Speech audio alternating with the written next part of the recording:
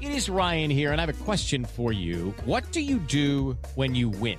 Like, are you a fist pumper, a woo-hooer, a hand clapper, a high fiver? I kind of like the high five, but if you want to hone in on those winning moves, check out Chumba Casino. At ChumbaCasino.com, choose from hundreds of social casino-style games for your chance to redeem serious cash prizes. There are new game releases weekly, plus free daily bonuses. So don't wait. Start having the most fun ever at ChumbaCasino.com. No purchase necessary. VGW Group. Void where prohibited by law. See terms and conditions. 18+.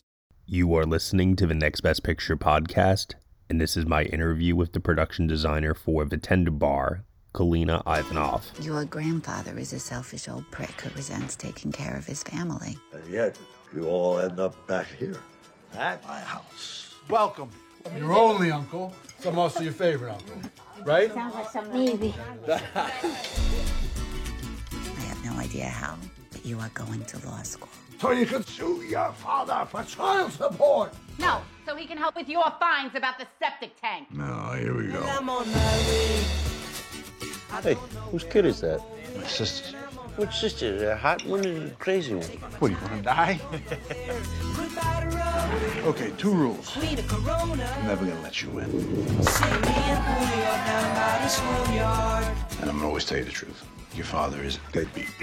I'll take care of you. Teach you the male sciences. I saw you in the yard playing sports. You're not very good. Now find some other activities. I like to read. You read enough of those? Maybe you could become a writer. One more thing, very important. Never hit a woman, even if she stabs you with scissors.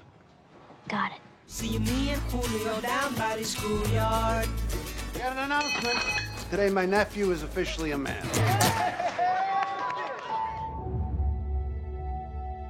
It is a great pleasure to offer you a place in the Yale class of 1986.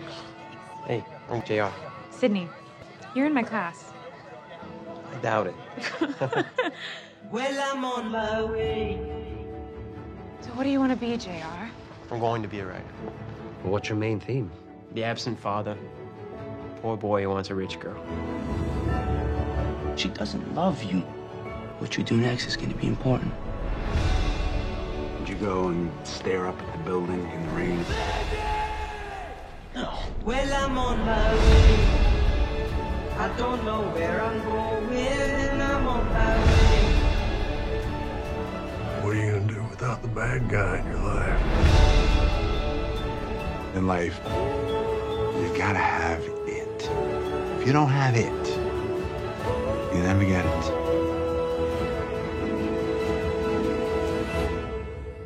And I say you got it. All right, everybody, I am being joined right now by the production designer for the new film Vitendu, Kalina Ivanov. Kalina, how are you today? I am very good, and you can hear me all the way from London. So, yay, technology. Yay for technology, and not so much a yay for time zone differences. But I appreciate you taking the time today to chat with me about your latest project here and collaboration with George Clooney. I want to first start off by asking, this was a project that was shot during the pandemic. And as a result of that, I imagine that there were limitations put on place. When it comes to, the world that we're living in now, what made this experience highly unique and different than others you've worked on? Well, to start with, we all had to adapt to the new rules of COVID shooting, which meant that while I normally have more access to the set, because I was in group B, I actually can only open set, show it to the director, discuss everything that needed to be done. And then once the actors arrived, I needed to leave. Yeah. And that's, that's a big difference for me from how I have worked previously. Other than that, conceptually and everything else, there's no really difference in a sense. You're not looking at the locations in any different way. I think that George chose this project specifically for COVID times. He was supposed to do The Boys in the Boat, which is what we're doing right now. So he kind of swapped the two projects. And from the very beginning, we all agreed that we're going to build the bar and the house on stage so that we can protect the crew and the actors. And so really, aside from wearing a mask all the time and having very strict protocols and being tested, which, to be honest, I find very reassuring and quite welcoming. I don't think that the creative process was any different, other than the fact that we had to work a lot more remotely. That's an interesting kind of COVID world thing. So a lot of my team, not just George, the director, and the DP, but a lot of my team was working remote. And that makes you truly hone on your communication skills. Mm-hmm. Yeah. So it's interesting. It's interesting. Some very interesting positive things came out of that whole process. You're dealing with two different timelines in this movie here, both of them set in the past, one being the 1970s, the other being the 90s. So nothing contemporary that you could just go out into the world and shoot necessarily as is. And like you said before, having control over these sound stages. Can you talk about the kind of preparation that goes into doing research on a different time period, even one that is not necessarily that far removed, but still, I mean, we're in 2021 right now. 70s was a pretty decent time ago. It's really it was the 70s and the 80s, and the project, I think it ends up right up to, I think it ends at 87, 88 when I did the timeline. So we're pushing into the 90s, but not yet quite there. Okay, yeah. Cell phones, not even, big cell phones yet. That's how you know which decade you're in. So the very first thing, of course, as a designer, you go to photographers from the time period. Mm-hmm. And of course, one of the most famous photographers from the 70s is William Eggleston. And part of it is because not only did he capture normal life, but he also has such a wonderful, quirky eye. So naturally, I went to his imagery first, and I added also a bit of Bill Owens, too, who is like the king of suburbia, because just to get that life of the family, 12 people in one tiny house with one bathroom that's broken. Bill Owens really captures that chaos of American life from the 70s. Mm-hmm. But when you are doing a project like that, yes, the characters live in the 70s and the 80s, and their immediate what they're wearing and what they're carrying with them, the props and the costumes will be from that period, but the sets are not necessarily from that period. There will be things from the period in them. But when you think about, you're building the history of each environment. So when you go and try to create the house, you go down of like, okay, grandpa is in his 70s. When did he get married? What year did he buy the house? So I kind of pitched George the idea that it was 1944, because I wanted it to be post-war for the house. I wanted him to have the opportunity to come back from the war, but didn't want it to be during the war. I just wanted it to be that kind of Americana, the happiest period in American culture, actually, when people came back from the war, and there was a lot of optimism. So I went and looked at a lot of Long Island houses from the 40s. In that sense. So you're building a house from the 40s. And then for the bar, I think I pitched 1928 because I did a lot of research on Manhasset. And what's so interesting about the whole area, it's Port Washington, Manhasset.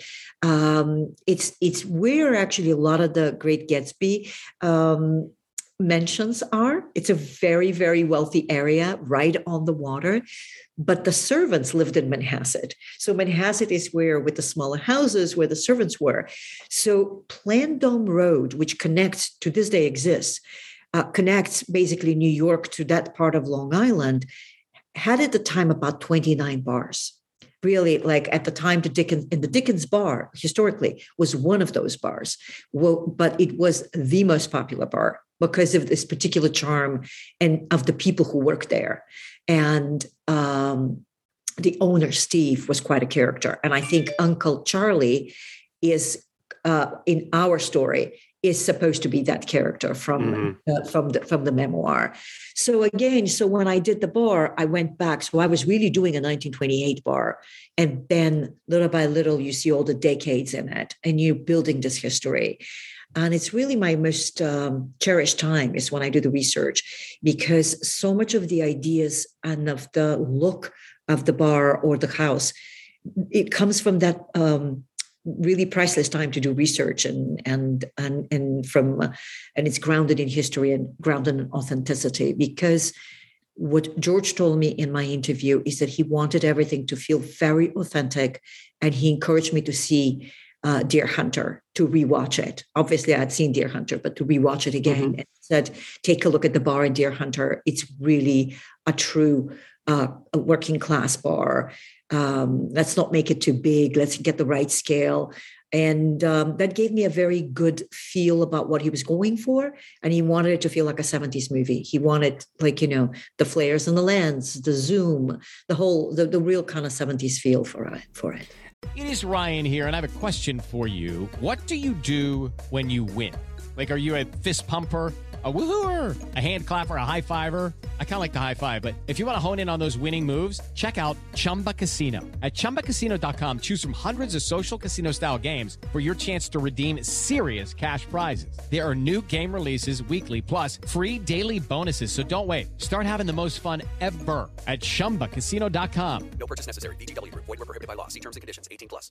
Hey, it's Spanish. And it's Verlaine, and we are Game Fix. Hey, where are you going to get the latest video game news and reviews? Anywhere on the internet. No. Where are you going to get unfiltered opinions, brutal truth, and pretty much things nobody has the balls to say? Then, my friend, you're talking about us, the Game Fix podcast. Damn right I am. If you want to join us for our takes on gaming news, honest gaming reviews, and celebrity interviews... we're doing this rhyming thing? Well, then get on your shoes. We'll eliminate your blues. Hey, you might end up with some really heavy clues. No. Find our podcast on iTunes or our website at GameFixShow.com. Hey, maybe video games aren't your thing. I was a loser once, too. We talk movies, comics, toys. To convince you that everything that we just said is true, here's Duke Nukem. Cheers, love. The cavalry's here. No. The other line, man. Take it from me, Duke Nukem. Either listen to the Game Fix podcast or go f*** yourself. I don't really care. Whoa! It's funny because I grew up on Long Island, so seeing the way that was recreated here is always a treat for me as someone who lived there for 20 plus years. So I always get a kick out of that. And I also really enjoyed some of the work that was done in the house as a way to evoke a character's mood or a character personality type. I understand that a lot of detail went into the wallpaper and the look of the house really to match that. Can you talk a little bit about the work that went into that? Oh, absolutely. The house, some of the details of the house were brilliantly described in the novel, in the memoir, J.R. Morange's book, The Tender Bar, including the bicentennial couch. It's really hilarious. So there's like pages of description of the house. So you take that, and then you kind of, once you get the cast, it really informs you of how the director also sees the characters. So we knew from the beginning that Ben Affleck was going to play the uncle, and then Christopher Lloyd was going to be grandpa. And that really informed me in terms of how I was going to go about the look of the house. Mm-hmm. And so for the bicentennial couch, we stayed true with the bicentennial print, but we made it our own. We created our own. But then I really wanted to create the house again to be grandpa's house. It's his house. Mm-hmm. That dream that he had in the 1940s when he started a family and had 3 kids, of that dream of being a happy environment and giving, that people could go on trips. And in reality, and in the film, grandpa went to Dartmouth. He was highly educated. He was a really bright person. But today we would probably say he was a little bit on the spectrum, because he went to work on Wall Street, made money, but absolutely hated it, and quit like mid-30s. I think he was like mid-30s when he quit. Made enough money. He calculated, I made enough money to just live the rest of my life and support my family, and that's it. And to eke an existence. And that's what he did. And so the house, then no one kept it up. It just kept, it kept decaying, and no one's fixing, and he's doing the plumbing. And it really tells you so much about the character. So everything that you see is from that original happy home, and then you see it decayed and aged, and nothing really has changed except that you would get television for the 70s, and then we got one for the 80s. But they're very subtle changes like that. Really, the whole point was the house just never changes. Just people come in and go, and the kids grow out of it. And then sadly, when they come back, they have to go and live in their own childhood bedrooms. And that was sort of the idea that I wanted to create. So we specifically designed the mother's, Lily Rabe's character, a bedroom where she goes with young JR. So that was our design for the bedroom, for her childhood bedroom. Then for Uncle Charlie, we figured he just painted over it because he never even left the house. So he just went over and painted over the wallpaper. And then downstairs in the dining room, it was also that kind of design. And it was very much about going camping in the woods and having that beautiful summertime with your kids. So those were some of the ideas that were woven into the environments. And for Sydney's parents, you also then have to display this contrast here between upper middle class and also the way that JR and his family are living as well. So can you talk a little bit about conversations you had with George about where exactly they were supposed to be in terms of wealth? Because it's interesting, because I'm watching the scenes there, and I'm saying to myself, okay, they're not obscenely wealthy, but there is definitely a very, very large difference here between, as you mentioned before, like that Great Gatsby sort of area of Long Island and, well, let's just say like the area I grew up on, Long Island, in the southern part. But, definitely a pretty big contrast there. Well, that was the whole point. We had to find a very small house. So the very first order for me as a designer was to find the exterior, because I really couldn't design the interior until I got the exterior. It needed to feel organic to the exterior. So when I found it with our wonderful location manager, Charlie Harrington, I just loved this house because it was tiny and was surrounded by giant homes. And you can tell how this is literally the house where grandpa is just sticking a middle finger to everybody. I am not going to change a thing. I'm not going to paint it. And you can have the perfect hedges and the perfect grass. I'm not going to do anything. And we even created a garden in the back that at the beginning in 1940s, he had a garden, and then it's just completely decayed and broken, and the little gate to it. There were a lot of details like that tell you the whole history of the property. And then you see his first car, the 1954 Chevy, just on cement blocks, basically. And then you see him in his newer car from the late 60s. The pictures car had a lot to do with it, but we were very conscientious about portraying class.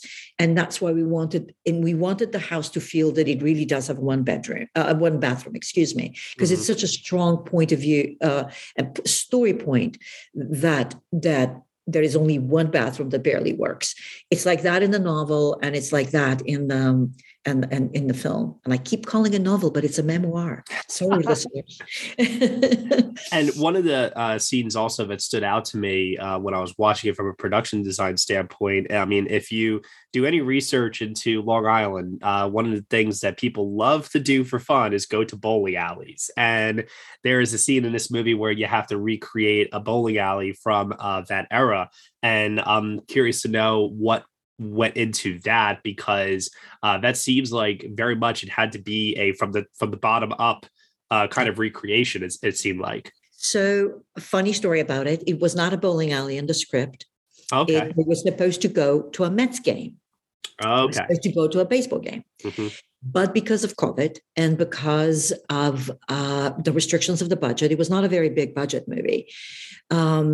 We went and scouted some stadiums, and we realized that the amount of money and extras we would have to do to recreate a baseball game was simply drowning, taking too much resources for one scene of the film, where we actually really needed it to do the bar properly and to do the house properly and all these very, very important other much bigger sets in the film. And so we started thinking of alternate ideas. Where would Uncle Charlie take little young JR? And I think our bashing ideas, I just was throwing ideas around. I just said, like, how about a drive-in? That's something that we don't have anymore, or very little, left very little of it. It's very much of the period. How about a bowling alley? And suddenly everybody went, bowling alley, yes. Of course, The bowling alley is a real bowling alley. This is it. Oh, wow. It's not been changed. I only enhanced the exterior. But the interior, I mean, yes, we created a bar area and things like that. Yes, we helped the interior, of course, but the lanes and everything is just as it is. Wow. And it's the candle, what are they called? Candle pins, I think. Mm-hmm. It's the small bowls, right? And so immediately, because that's what we shot in Massachusetts and Boston, that area is full of these beautiful period 1950s bowling alleys. And so I did research, and lo and behold, Long Island had them. And so once we clear that, we were like, and so, George loved that location and really ended up being like so much better actually than going to the baseball game, which at the end of the day, when you have to rely on CGI, it would not have felt as authentic in many ways. It wouldn't have just different scale and different kind of feel, but I think it worked really well. Really, it's sort of like, it's one of those things that happens by what I call lucky accidents when in the creative process. I also love too that it was supposed to be a Mets game because God forbid it was a Yankees game and you have Ben Affleck cast in your film. No, there was never going to be a Yankees game. Yeah. Yes, exactly. Well, Kalina, I really appreciate you taking the time here to talk with me about your work on this film. Vitenda Bar is going to be released in theaters in limited release on December 17th and a wide expansion on the 22nd, followed by streaming on Prime Video on January 7th. Thank you very, very much for taking the time today. Thank you so much. Really a great pleasure. Thank you. Absolutely. You enjoy the rest of your day. Thank you. Bye. Hey everyone, thank you so much for listening to my interview with the production designer for Vitenda Bar, Kalina Ivanov, here on the Next Best Picture podcast. Vitenda Bar is currently playing in theaters and will be available to stream on Amazon Prime Video on January 7th, 2022. You have been listening to the Next Best Picture podcast. We are proud to be part of the Evergreen Podcast Network, and you can subscribe to us anywhere where you subscribe to podcasts. Be sure to leave us a review on Apple Podcasts and let us know what you think of the show. We really appreciate your feedback and your support, which you can also lend on over at Patreon. For $1 minimum a month, you'll get some exclusive podcast content from us. Thank you so much for listening, as always, and we shall see you all next time.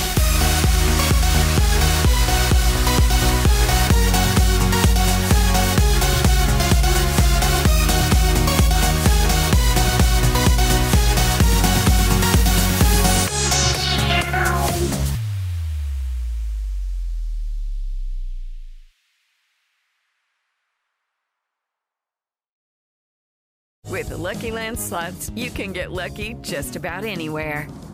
This is your captain speaking. We've got clear runway and the weather's fine, but we're just going to circle up here a while and get lucky. No, nothing like that. It's just these cash prizes add up quick. So I suggest you sit back, keep your tray table upright, and start getting lucky. Play for free at LuckyLandSlots.com. Are you feeling lucky? No purchase necessary. Void where prohibited by law. 18+ terms and conditions apply. See website for details.